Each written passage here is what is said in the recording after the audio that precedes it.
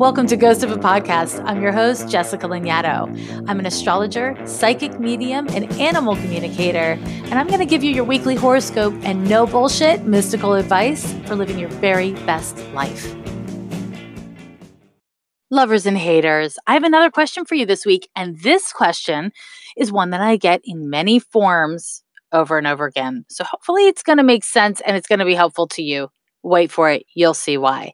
This question is from V, and V says, what does it mean when a house or quadrant is empty? I have an empty first quadrant and always interpreted empties as an area where I carry no particular burden, except I'm very much weighted down by and often struggle with the themes I am, I possess, and I think.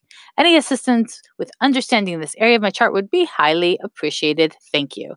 And V was born May 12th, 1990, 11:05 a.m. in the Bronx. And I love this question. Great question. I will tell you all about it. But let me just start off with this. If you're new to astrology, if you ever see a birth chart, it's a circle. What it really is a view of the sky. It is. But we're going to metaphorically say it is this really large round stage upon which your nature plays out. And each house means particular things. And what V is referring to is, as an example, the first house is associated with identity. I am. The second house is associated with values, personal possessions, personal finances. I possess. The third house is associated with communication, ideas, the neighborhood you live in, even. Amongst other things. I'm giving you keywords here. So each house has its individual meaning, right? And then based on your birth chart, which is determined not just by your birth date, but also by your exact time of birth. And the reason why we need your location and your time is so that we can determine which zodiac sign was rising in the Eastern Hemisphere in the moment and location of your exit from wherever you were before and into this weird world we are all sharing. So that sets the wheel. So what we then look at is, let's say V is talking about their first house. So V has first house in Leo. Okay, Leo rising. Most of that house is governed by Leo. And so what we do is we take the themes that studied astrology students and astrologers alike understand to be identity, sense of self. When you have planets in the first house, they are right on the surface. So what happens in the first house tends to be really public. It tends to be shown. And then we add to that the sign of Leo, right? So we add this layer of information about what issues we have and what we experience about our first house themes based on the sign. Now, we go through this through each house. So each house has a different sign on its cusp, and that adds a specific and personalized layer of data and meaning about you and your nature and your birth chart.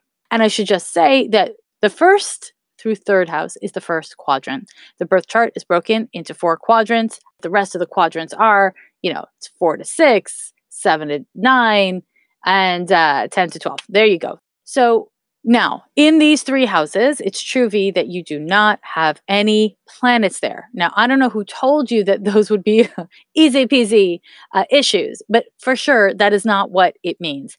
For sure. In fact, I use Campanus house system, and that is just a very specific system of drawing houses in astrology, which is something I've talked about on the podcast before. And in your 11th house, you not only don't have any planets, but you have an intercept sign, which means you have Taurus on your 11th house cusp. You have a full 30 degrees of Gemini, which is the following sign. And then you have Cancer on your 12th house cusp. So when a sign is intercept, it is nestled and tucked inside of a house without touching either of the doorways in or out.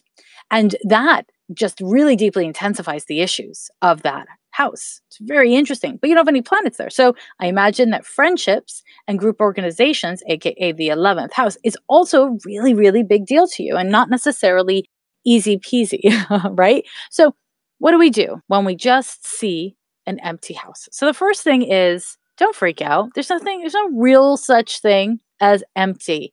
I know it looks empty. It looks empty.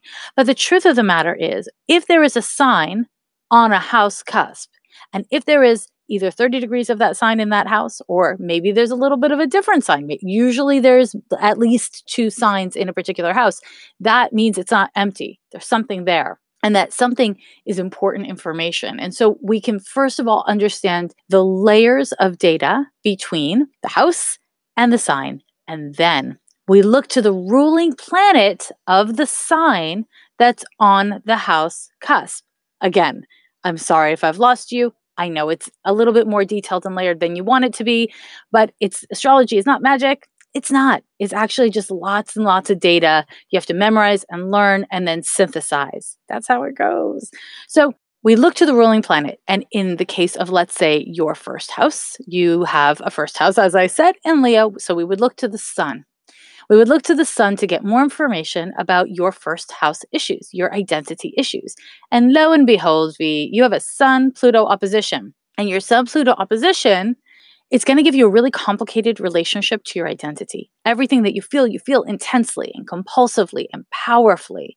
And so when it comes to expressing your identity, when you take up a lot of space, you can fear that you're taking up too much space. And when you don't take up a lot of space, you can feel like you're being silenced or have resentments.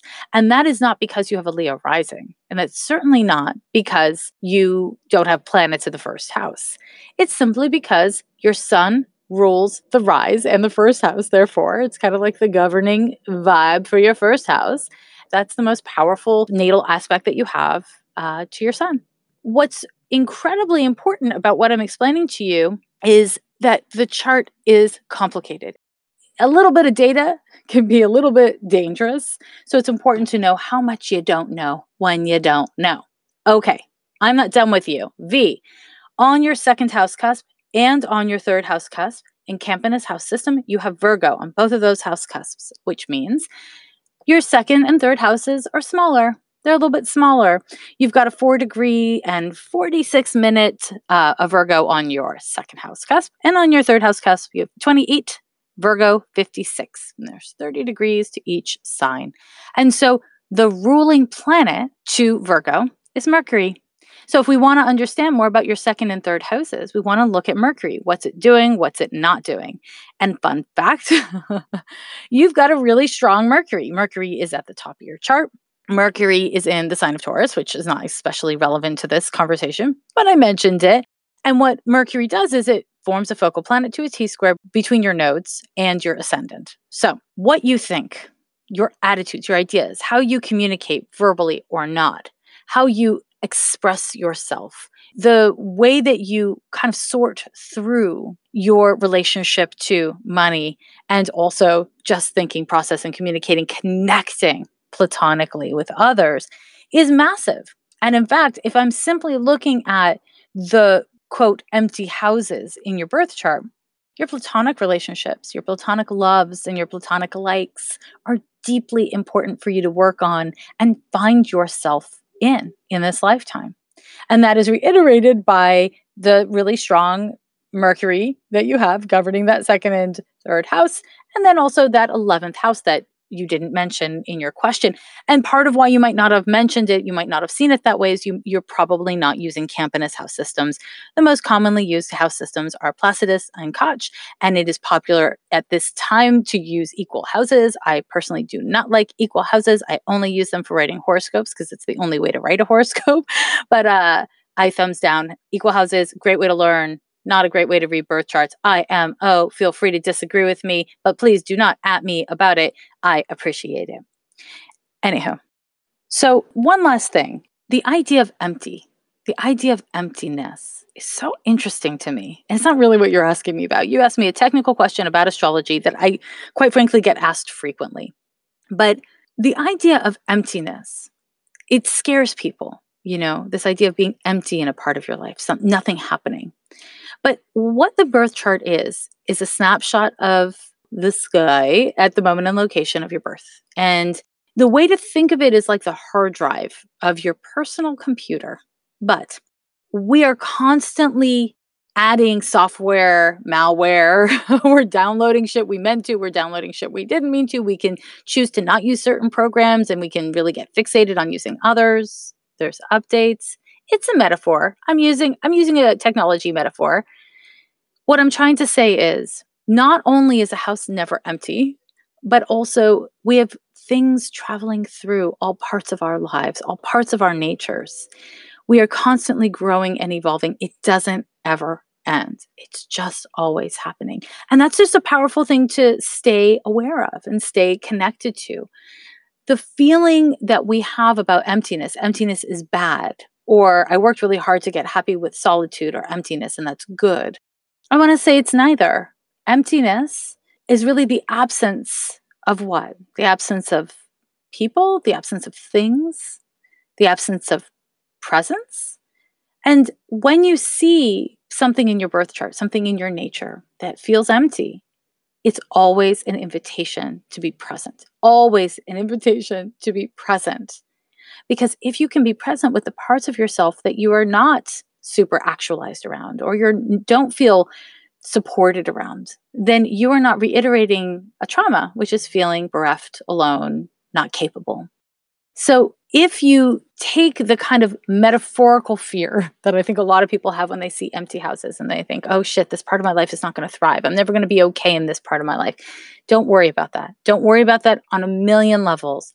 But also, that's an interesting assumption. It's an interesting thought, and it's worth investigating with compassion, with kindness, and with interest. And luckily, you are mercurial enough that I bet you can do that.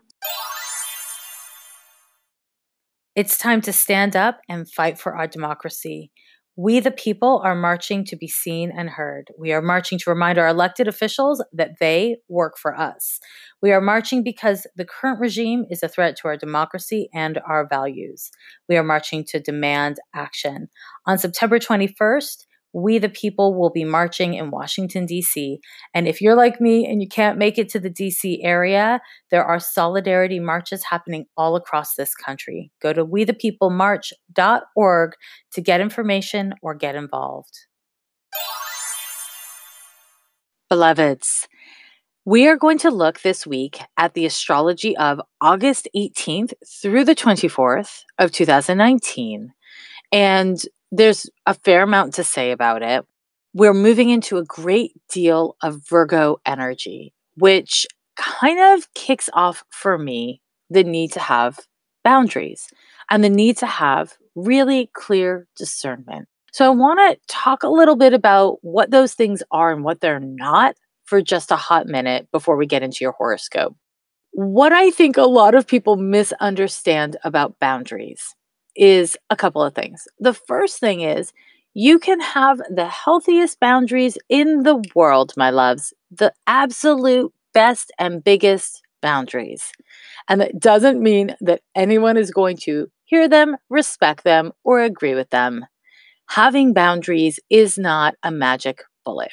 Having boundaries is knowing yourself well enough to know what you can participate in, hold, do, whatever, in a healthy way, and striving to embody that truth and to embody it on all the levels, which means maintaining physical behaviors around that boundary. So, like, let's say I'm overwhelmed by the news means I'm not going to read the news first thing in the morning. I'm only going to read it, from 7 till 8 p.m. I'm allowed to look at the news. That's like a physical boundary. But then the mental boundary needs to exist as well. So that might mean when your friends start talking to you about the news saying, oh, actually, I have like these hours that I'm doing it in. I can't really have that conversation right now. Or having the emotional boundary where you don't allow yourself to obsessively replay and revisit your feelings about the news, but instead breathing into it and being like, okay, I've set aside this space, I've set aside this time, and I'm going to give myself permission to really be present at that time. And now I just want to be present for my feelings instead of the content of news. Having a boundary is not the same thing as having a rule. A rule is asserting an order. I was going to say barking out an order. Not everybody barks. Not everyone's like me.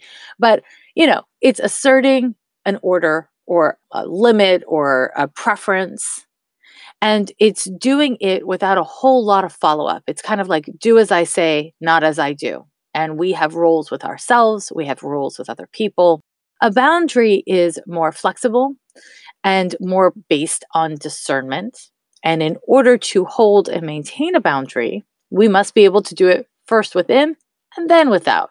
First internally and then in our behavior, then externally. And this is a really important thing because it's very Virgonian, actually. Virgo is the sign of discernment. Virgo is the sign of being able to look at many sides of a thing to determine, or AKA discern, what is best in a situation. Now, the negative side of Virgo can very much fall into good, better, best, bad, terrible, the goddamn worst. But in its healthiest, most grounded form, this energy allows us to sift through data in a way that allows us to use that data productively so that we can grow what we want to grow and prune back or limit what needs to be limited, right? That's the magic. That's the magic of Virgo, IMO. And so another thing about boundaries, it is nobody's job to maintain your boundaries but you. And it is really important to know that when you start to assert and maintain your boundaries, people who don't have boundaries, they don't know how to have boundaries, will feel that you're being rude or mean. That's just part of it, unfortunately, because most of us do not assert boundaries or have or hold boundaries because we don't want to hurt other people's feelings, because we're scared of taking up too much space or saying or doing the wrong thing, because we don't want to be on the hook for what it is that we have asserted or asked for or whatever. When you start saying, yeah, this is the space I'm going to take up, this is the self that I know, and I'm going to assert this, other people might be really hurt by that because they would never do that. So what you need to figure out is a couple of things. The first is this right for you? And the other is, are you asking for too much or taking too much? Are you including other people in your process when it's appropriate? Other people being uncomfortable with your boundaries is important information, but it is not definitive information. It's important to ask yourself why other people are uncomfortable with your boundaries, to be willing and able to be in disagreement with others, and to be willing and able to let your relationships change as you change. There is no person since the dawn of time who all of a sudden started having boundaries after not having them, who didn't have friendships fall apart and love relationships struggle and family relationships struggle. Unfortunately, that's just kind of normal when it comes to boundary stuff. Anyone who's going to like you less because you are trying to take care of yourself, I would be suspicious of that relationship. And I wouldn't say throw it away and burn it to the ground, not necessarily. All relationships require kind of a grace period when one person changes or when the terms of engagement change, right? We all need room to kind of adjust and struggle a little bit with those changes. And it's important, if you're the one who's starting to hold and assert boundaries, that you allow for that, that you are present for that and don't expect people to change magically because you've already done the work to change, right? If you determine that others are cruel or unaccepting around what you need to do to take care of yourself, then there might be a need for you to reassess relationships. And IMO, having a relationship end is not a sign of failure. It's just a sign of a relationship not working. If you need a relationship to end, you don't need to burn it to the ground in order to say, no, thank you, and to walk away. When we burn relationships to the ground, and sometimes you got to, right? What you're doing in a way is you're throwing down a rule instead of staying emotionally present for the messiness and the complexity of the choice you're making. It is much easier to create drama in the short term anyways, in your relationships, than to stay present for your participation, your role to play, and to be emotionally uncomfortable and vulnerable with, I love you or I like you and it's not working and it hurts. Or I screwed up and I did X and I did Y and now I'm fixing it and my fix is breaking the relationship. Whatever it is, I think it's really important that we practice staying present, not only for our feelings around our needs with our boundaries, but also our judgments and our fears around our boundaries. Because everyone has fears around having healthy boundaries. It's just a part of being a person. I think especially a person who's reared as female, That's just, it's not something to, I mean, we can feel bad about it and we can talk about it in really complex layered terms. I think we should. But in this moment, that's not what I'm trying to do. In this moment, what I want to say is accept it so that you don't waste too much time belaboring it so that you can actually come to embodiment and healing around it. And I want you to notice that I said embodiment and then I said healing. I did that on purpose, my friends. Healing something that you are not at first embodied around is very difficult and very slow moving. The first step ideally is embodiment. And we are back to Virgo again because Virgo is a very material sign. It's an earth sign and it's rooted in the sixth house in the system of astrology. So that doesn't mean it's in your sixth house in your birth chart, unless you're an Aries rising. It means that it governs the sixth house themes, which are habit and body, amongst other things. This is a really important thing for me to say because we probably all know that Virgo is very heady and very much about the thoughts and the mind, but it's also about the body.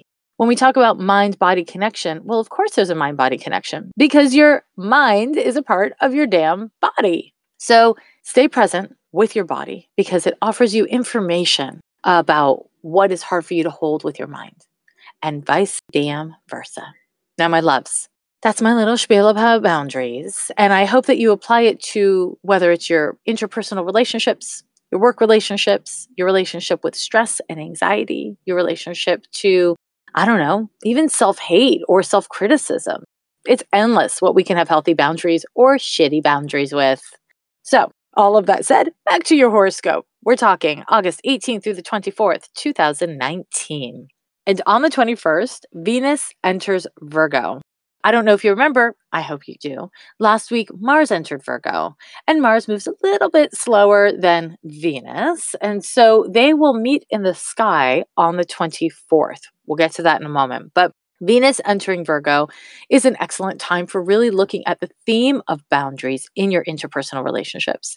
And even your relationship to boundaries around your spending, around your money stuff. Yeah, money, Venus. I know I like to talk about Venus and money, and a lot of people like to hear about Venus and love. I love love, don't get me wrong, but a big part of being a self-sufficient adult is being able to manage your own resources. I think that's so important. So I want to say Venus and Virgo, great time for looking at your finances, looking at your spending, and really discerning what is and isn't working, what needs tweaking and what doesn't, where you need to have better boundaries with yourself. Venus in Virgo is also a really great time for overthinking things if you're in the market for it. I don't recommend it, but this energy certainly can allow us to get really nitpicky. This is a great time for getting clear about your needs and your limits and not overdoing it, not picking at things, and also knowing what needs to go. Venus is your complexion. And Virgo loves the details, just getting rid of impurities. So it can be really good for getting a facial. Visit your local esthetician today. On the same date, on the 21st, we have a Mercury trine to Jupiter. This is a great transit for learning something new. It's an excellent transit for making new friends and connecting to people. Mercury trine to Jupiter is just an expansive idea moment. If you're planning a trip, excellent time to do it. Trips planned around this date will be lovely. Also, this is a great time for missing details. Not a huge risk, but you might be so excited and so optimistic that you kind of don't think through all the details. So that's something to watch out for. The other thing to watch out for is you might be so convinced that you are right that you don't listen. And you know I'm such a big fan of listening. So make sure that you are listening as much as you speak and willing to learn as much as you want to teach. Now, on the 23rd, the sun moves into Virgo, and Virgo season, it's a lovely season, IMO. It's a time of reflection, contemplation, and also planting, putting yourself out there in a material way, making things happen. This Virgo season, I urge you to really pay attention to the difference between obsessing, especially negative obsession, and investing your energy, investing your time, your heart, your mind into topics.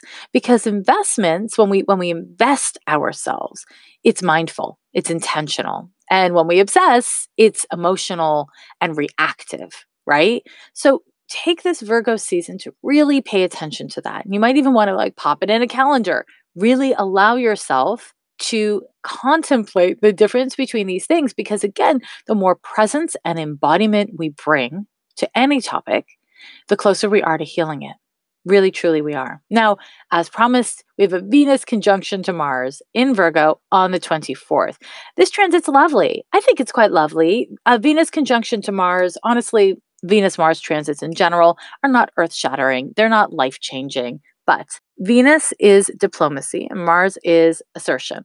And so this can be a great time for flirting and connecting and kind of making things happen. If you're single and ready to mingle, I say get yourself out there, girl. Have a good time. Connect with people. This is not the time to stay home and wish you were out there. Just take a walk. Go someplace and talk to the people. Enjoy the people if you can. Venus conjunction to Mars is a great time for just talking and moving. Whether you are trying to do that in a romantic way, if you're trying to get some sort of creative project off the ground, this is a great time for mobilizing and collaborating with others or even with disciplines, right? This is just a creative, generative transit. But because it's Venus and Mars, it's not enough on its own to make something happen for you. You have to leverage this energy. You have to do something with this energy. So you have been warned. You have been encouraged. Get off your buns. Make a thing happen. All right, my loves. That's your horoscope this week, but there's so much more for me to talk to you about, so don't go away. We're still here. We're still doing this. As you know, I'm about to announce another winner for my Ghost of a Podcast 1-year anniversary giveaway. I've got 2 more giveaways, and I'm really excited about this because it turns out I really love giving away stuff. I didn't know. I mean, I had a theory, but this is really fun for me. So if you haven't yet, go to Apple Podcasts, write your 5-star review, include your handle, whether it's for Instagram or Twitter, and make sure to tell me whether it's Instagram or Twitter. I gotta say, these are some heavy days. I'm not gonna lie to you. You know, I'd like to focus on some pretty heavy themes in the world, and reading your loving reviews has just been so healing and powerful for me. Also, it's so buoying because we are a community and we are international community of people who are deeply invested in building our emotional intelligence, building our spiritual presence, and being a part of the world in a way that is impactful and just. And it is fucking gorgeous. You gorgeous beasts, you. Keep on doing the goddamn work. I love you. I know I sound like I'm yelling at you, but it's like love yelling. I love yell you. I love you. Okay, so this week, guess who won? Oracle Owl won. If you haven't already checked your messages, do it because I have DM'd you and Oracle Owl says, "Greetings, Astro Nerds. I've been listening to Jessica since her guest spot on Self-Service. As an avid astrology nerd, I choose my mentors and guides with great care, and Jessica never lets me down. Her advice is empathetic and tangible, and her weekly astrology is my go-to guide for the week ahead. I deeply value her authentic voice, her depth of knowledge, her inclusivity, and her humor. I actually listen multiple times throughout the week as a guidepost for days to come. In my opinion, there is no more knowledgeable source than Ghost. Please keep the insightful content. Leslie." Thank you. I love it. Thank you, thank you, thank you. Thank you so much. Thank you to everyone else who's writing reviews and just showing up. Keep on showing up. Shit. Okay, so if you have not yet signed up for my weekly horoscope, you can subscribe on my website or on Instagram. You can follow me on social media at Jessica Lanyadoo on Twitter or Instagram. Please subscribe to the podcast wherever you listen to it. It actually makes a huge difference for little independent podcasts like mine. I'm going to give you one more tip for this very Virgo season we're moving into. Oh, it's a very Virgo season. Pick 3 things that you're going to really focus on and give them your all. Don't over inundate yourself with too much data. This strategy is not only impactful and effective on a tangible level, but my loves, it's also emotionally kind to yourself and the people around you. Choose a sustainable approach whenever possible. And it's not always possible, but if it is possible for you to attempt to choose a sustainable approach this week, hopefully this whole Virgo season, but certainly for the week, you will probably be rewarded with a little more space in your heart, a little more space in your head, which creates a whole lot more space for wonderful things to come in.